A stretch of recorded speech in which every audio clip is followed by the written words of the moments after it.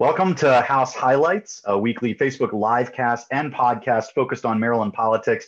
I'm Eric Lutke, Majority Leader of the Maryland House of Delegates, and each week I get to interview one of my amazing colleagues to help you learn more about them and the work they're doing. You can tune in live each Tuesday at 6 p.m. on my Facebook page, which is facebook.com/Eric for Maryland. And you can watch recorded interviews on that same page or listen to them in podcast format on Spotify, iTunes, or wherever you get your podcasts. This week, we have with us Delegate Stephanie Smith. Delegate Smith made absolutely the right choice in coming to Maryland from Virginia, where she grew up. After brief stops at Hampton University, the University of Delaware, and the Howard University School of Law. So let's just be clear, she is much better educated than I am. After a stint at the environmental law organization Earth Justice, she went to work for the city of Baltimore doing, among other things, community engagement work. And in 2018, ran for and won a seat in the Maryland House of Delegates representing the 45th District. She has served ever since on the Ways and Means Committee. More about that committee later. And earlier this year was elected chair of the Baltimore City delegation. And just to be clear, I think Stephanie's an absolute rock star. Welcome, Stephanie.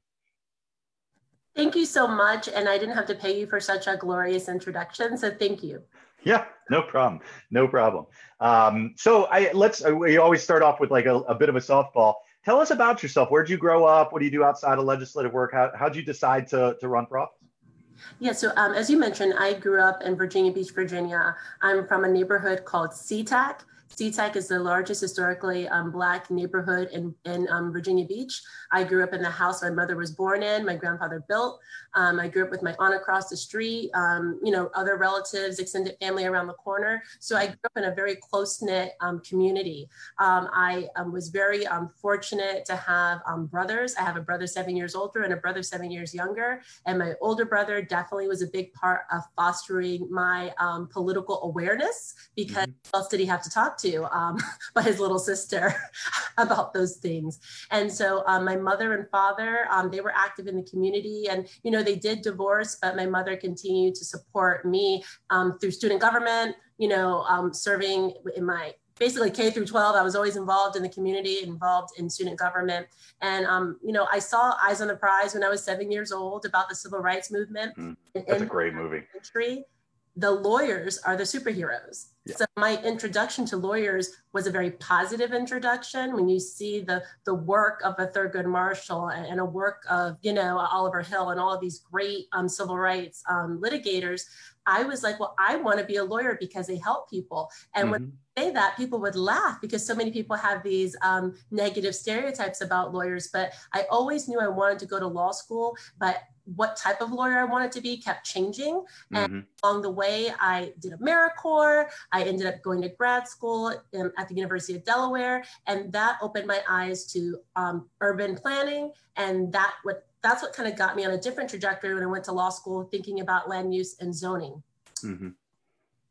That's great. That's great. So then how'd you make the jump from, doing that kind of work to running for office?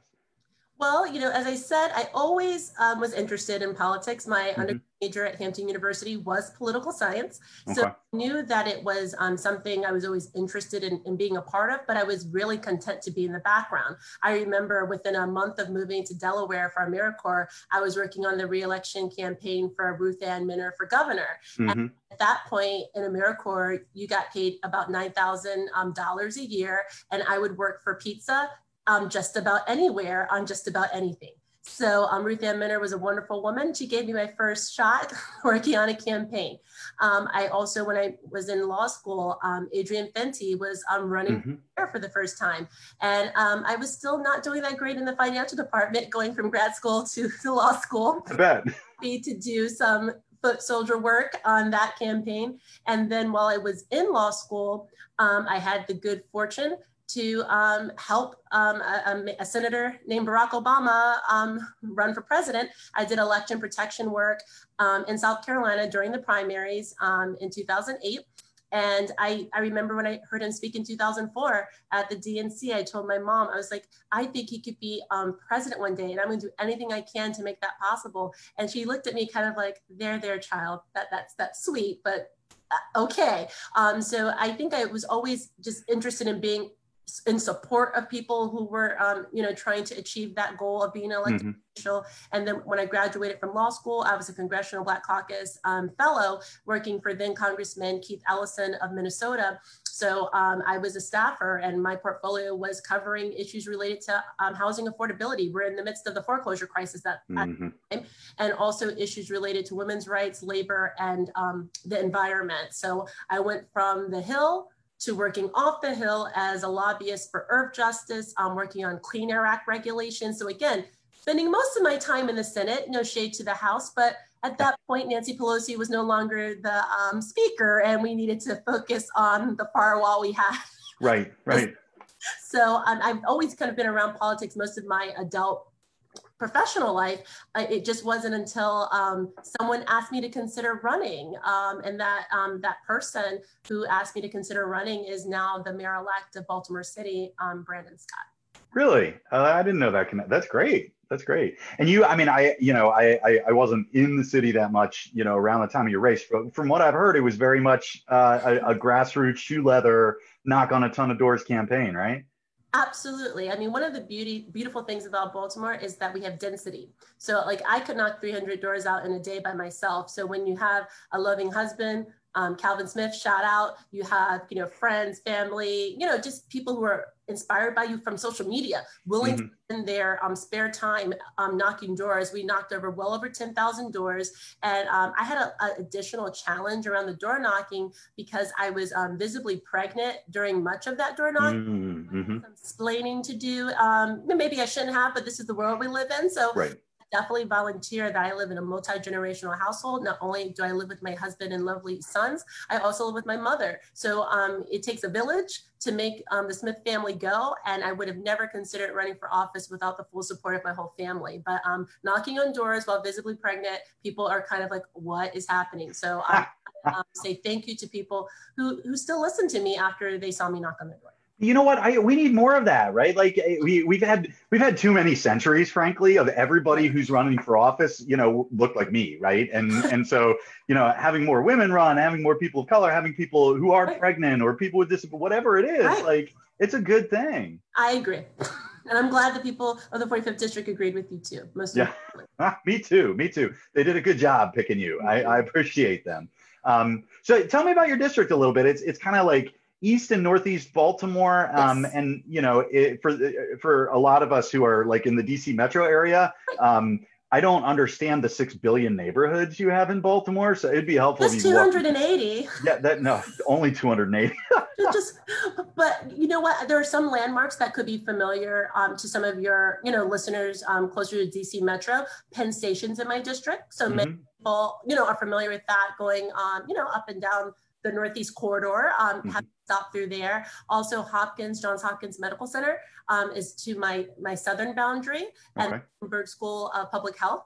And then, so our western boundary is essentially kind of Penn Station /83, kind of give people like a sense of that being my western boundary. And then we terminate at the county line to the north. So we have some shared communities with Baltimore County, like Parkville and Overlea. So, we have a lot of variety. The top of my district in many respects is very suburban. And we also have Herring Run Park that runs right through the middle of my district. And you might feel like you've been transported to Western Maryland or something. You see the water and the rocks and all of that. And then we have very densely populated areas in East Baltimore, the heart of East Baltimore, is what we represent. So there's literally a little something for everybody in our district. You can have an old home with a wraparound porch, or you can have a row home, or we even are going to have some tiny homes being installed pretty soon in my district too. So there's a little bit of something for everybody.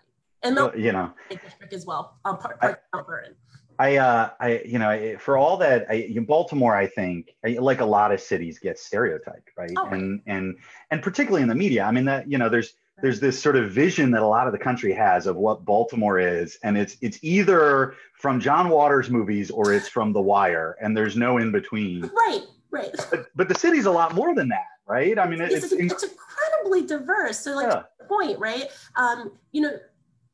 a city of this size, this is a great American city. We have Mm-hmm. not only a diversity of housing stock, we also have a lot of parks. I mean, we have some major parks that are a part of the, the Flyway, that Audubon track. So like Mm-hmm. Patterson Park, which is just outside of my district to the south of me. It's literally like less than 5 minutes from me. I mean, I can go and see birds that have traveled from South America on their way to Canada and vice versa. And people would be like, those birds are taking a rest in Baltimore? I'm like, yes, they are. And they do this regularly. And, we have a great park system here. Mm-hmm. We also have a lot of historic homes. I'm right in my district is a great park, Clifton Park. And we just redid the tennis courts there. The U.S. Tennis Association came out to celebrate. And it's right beside the Clifton Mansion, which was formerly the summer home of Johns Hopkins. And this is right in the heart of my district, a beautiful historic home. It's a great place to get married, to have an event, when COVID subsides. And it's also adjacent to a wonderful public tennis court and public golf course. So, those are two sports that are especially COVID friendly, time that we find ourselves in, and tons of just open space in between. So I think that for people that think city life always has to be hustle and bustle, Baltimore can give you that density and that hustle and bustle in certain areas, and it can give you the peacefulness, that you might think you could only find in a suburb, but yet the city is just a couple of minutes away. Right. Downtown's only a couple of minutes away. That's the best of both worlds, right? For those of you that actually follow me on Facebook, you know that Stephanie was just speaking to my heart because I'm such a parks nerd. Yes. The one thing that we have to do that should be at some point, like you and I have to work together on this, Baltimore City, I think, is the only jurisdiction in the state of Maryland that does not have a state park designated within it. That's something we got to fix. City parks, right, but we do not necessarily have a state park. And that's what we need to work on. I wish we could have a national park. There's only a few urban national parks. That would be so great, but yeah. Yeah. I mean, you get like the historic. Well, with that, one of the things I've always thought of, you got so much great history in the city, and you've got, these childhood homes of these really important figures in, American history, Absolutely. in Black history, in musical history, right? Those should be National Historic Sites, right? Well, yeah. And you know what? Something that's probably a little known feature around historic preservation, and I wouldn't know this unless if I wasn't at my day job with the Department of Planning, is that local historical designations actually have more legal force for protection than the national ones. I know that sounds crazy, but that's because zoning is largely the province of localities and municipalities. So we have historic districts all throughout Baltimore City and within my district. And so when you combine a national registered landmark with the fact that the house is in a historic district or can be designated to be a monument, those are all things that strengthen the protection. For example, we have a recreation center in my district called the Chick Webb Recreation Center. And Chick Webb did not live a very long life. He was a jazz percussionist. He had always hoped to build a recreation center in East Baltimore. And unfortunately, he had battled an illness much of his life, and his family actually encouraged him to take up percussion to build up his lung strength and to do something that with his the condition he was facing. But when he passed away, that dream didn't die with him. Local community members organized to raise funds to build this center. Ella Fitzgerald and Joe Lewis, these people came to host fundraisers on behalf of their late friend, right? And one of the first things when I joined my day job at the Department of Planning was the Planning Commission approved a historical designation for the outside of the Chick Webb Recreation Center to be a monument, so that no matter what happens on the inside, we need to preserve the facade that estimate to that community action to create a recreational amenity, when at that time, a YMCA and other types of recreational amenities were not going to locate in East Baltimore. Right. It also shows having good friends lasts beyond your life. Right. Yeah, that's fantastic. That's a great story. Yep. Okay, well, so you are an HBCU grad, and first of all, you mentioned Ruth Ann Minner a little while ago. Did you catch President-elect Biden's acceptance speech or the other night? Of course, yes. And he called out Ruth Ann Minner right at the beginning. I thought that. I chuckled. I was like, "Oh, Ruth," which I thought was so great. Yeah. No. I don't know if you noticed, but David Plouffe always has a Delaware, University of Delaware pennant behind him every time he's on MSNBC because he attended the University of Delaware, which is where I got my master's. So I share an alma mater with both President-elect Biden and Vice President-elect Kamala Harris. Yeah, I bet. Well, and so you went to Howard Law, right? Right. And I'm sure that your fellow alums are really excited to have Senator Harris now be Vice President-elect. Absolutely. And what's funny is for people who do know me, they know I went to Hampton University for undergrad, and I went to Howard for law school. They're arch rivals, it's like who's the real HU, and all these things reside within me. But I have to say, on behalf of my fellow Hampton alums, we are just as excited as Howard alums for Kamala. We have any rivalries to the side because she is shining a light on the excellence that comes out of an HBCU, not just Howard, but the whole system has so many notable contributors to the American story, from a Thurgood Marshall from Baltimore City that ended up also receiving his law degree from Howard University School of Law, to the Reverend Dr. Martin Luther King, who of course is a son of Morehouse, a Morehouse man. So so many people that have achieved great heights all throughout the American story that owe an HBCU for the opportunity. And when you consider that there are only 3% of colleges, are HBCUs, but they graduate over 17% of African-American students, that's huge. Yeah. And 50% of Black physicians and lawyers attended one. So, I mean, they're really a key to the Black middle class, to social mobility. And I think, for too long, they've been the best kept secret, but Maryland is lucky to not have one, not have two, but to have 4 historically Black colleges and universities of their own. So, though I did not have the good fortune or the opportunity to attend a Maryland HBCU, I still feel connected to them because of the HBCU family I'm a part of. But my husband did receive his MBA from Morgan State University in Baltimore City. That's great. So this past session, we passed legislation that the speaker kind of led to try to make sure that some of the historic underfunding of HBCUs in Maryland was corrected, right? What do you think the next steps are for supporting Maryland HBCUs and helping to, give them more of a national profile and support their growth?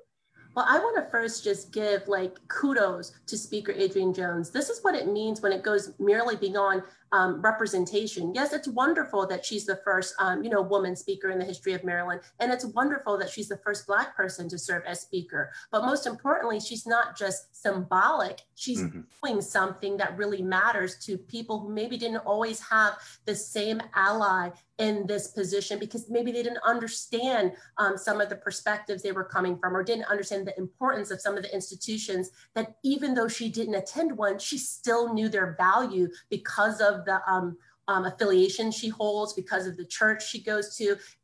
Institutions still figure prominently, even if you don't attend them, in many communities across Maryland. So when she fought to rectify a multi-generational kind of disinvestment from the state in our historically Black colleges and universities, that was a courageous stand she took. And I was really, just honored to be able to support her in that effort, because what people don't realize is that when you invest in historically Black colleges and universities, you're not simply investing in the students, you're also investing in the communities that surround these anchor. I think we forget these are anchor institutions in communities. When they're thriving, when they're maximizing their capital investments, that benefits their neighbors. It can increase, investments in neighboring communities. It can add additional amenities that don't just benefit the students, that benefit a whole neighborhood. So I think that for too long, we've not only undervalued the high quality education that can be gained at HBCUs, we've underestimated their potential to be a community development vehicle for the communities and cities in which they are situated. And I think, it's a testament to her vision and commitment that she didn't waste time to try to rectify these disinvestments, because what's unique about Maryland is that all our HBCUs are state public institutions, where both of the HBCUs I graduated from were private. Maryland has a particular obligation to make sure that their investments are fair and adequate because they belong to them. Right. Yeah, that's a great point. That's a great point. All right. So You are chair of the Baltimore City delegation, which means I don't know if you've told Brandon Scott this yet, but it means you speak for Baltimore City. So what? Tell us about what are going to be some of the Baltimore City priorities that the delegation is going to focus on in the 2021 session coming up. Well, I will not tell him what you said, but we will be speaking together. It will be a chorus, okay? A chorus of excellent. I'm going to be speaking to the needs of Baltimore City. But from my vantage point and in consultation with our delegation, I think we're going to be focused on a lot of things that are going to be similar to not only Montgomery County or Prince George's County, because we're all facing, it's not even an aftermath, it's the ongoing saga of what coronavirus means for our localities, what it means for the provision of public education, for which we have, at the state level, a responsibility to make sure it's adequate and meets muster under the Constitution of the state of Maryland. But on the ground in a city like Baltimore that has a very uneven access to Wi-Fi for our students, really a fundamental, just basic education access issue. So I know that some members of our delegation are really thinking intentionally about how we not only address access issues in Baltimore, but also in consideration with the fact that we have, colleagues on the shore, Western Maryland, and other pockets of, areas even close to you where there's still some access issues. So we really do need to think in a more comprehensive way, but definitely drill down on communities of high need like Baltimore City, where like upwards of 40% of Black students do not have access Wi-Fi. And we know that we cannot have an adequate remote educational experience on a tablet or on someone's cell phone, for example.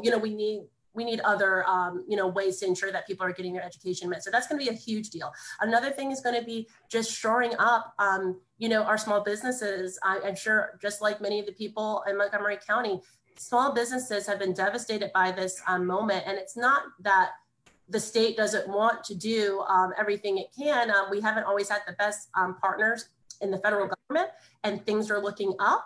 And, I gave a shout out this morning on a radio show to the passage of question 1. I know that it hasn't gotten as much press as question 2 on the ballot, but I always tell people a budget, it's a demonstration of values and a demonstration of vision.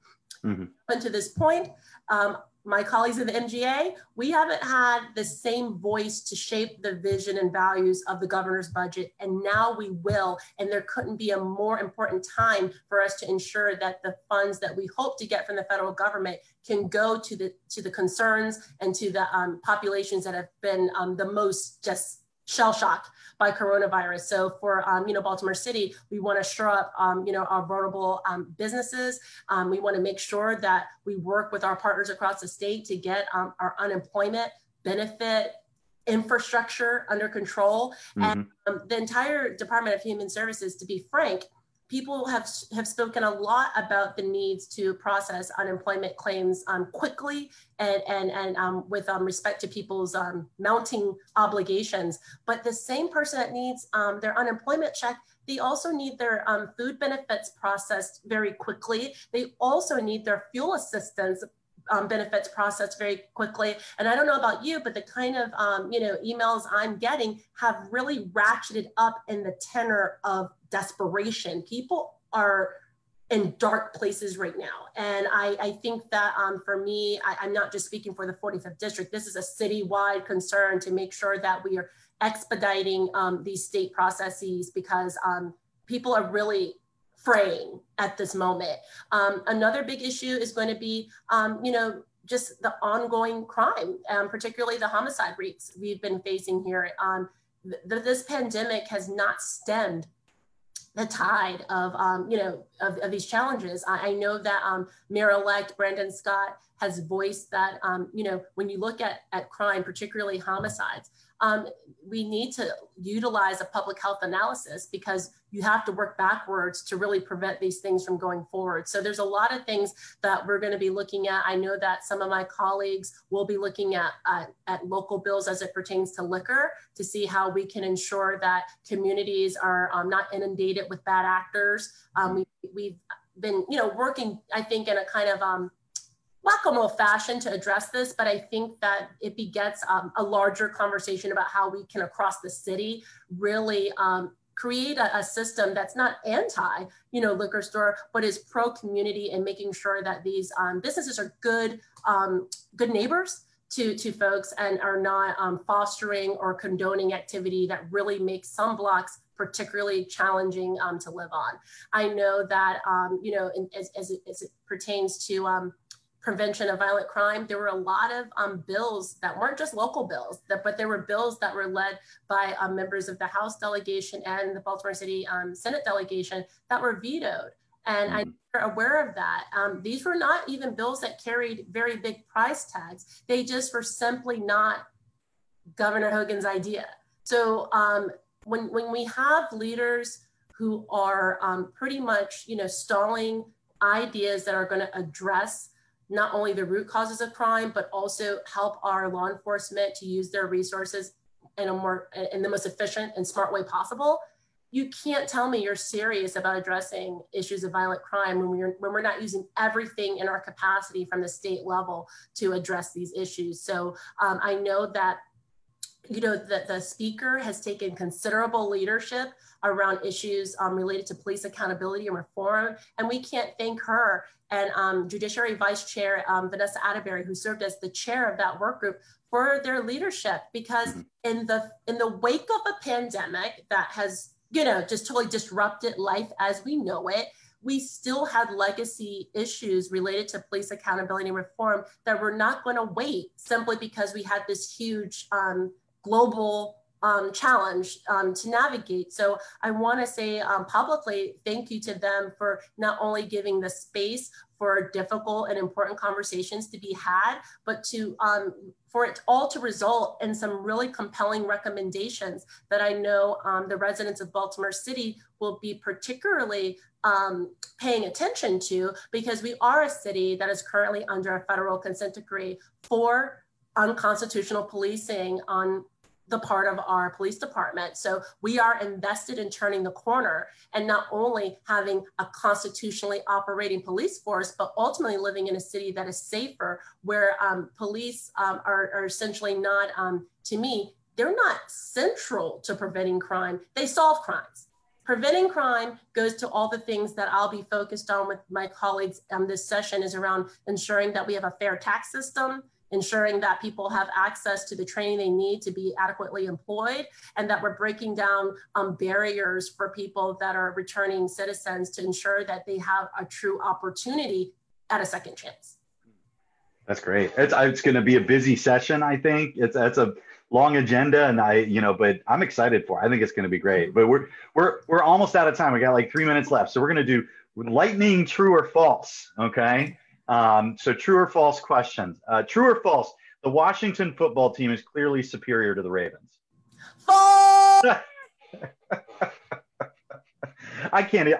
I'm a Washington fan. You say that with a straight face yourself, okay? I can't even make that argument. I really can't. I love the Washington football team, but it's rough being a Washington fan. So well, I mean, this might be shady, but I think the only people that have more misplaced faith in a Washington football fan is someone looking for a recount of this election.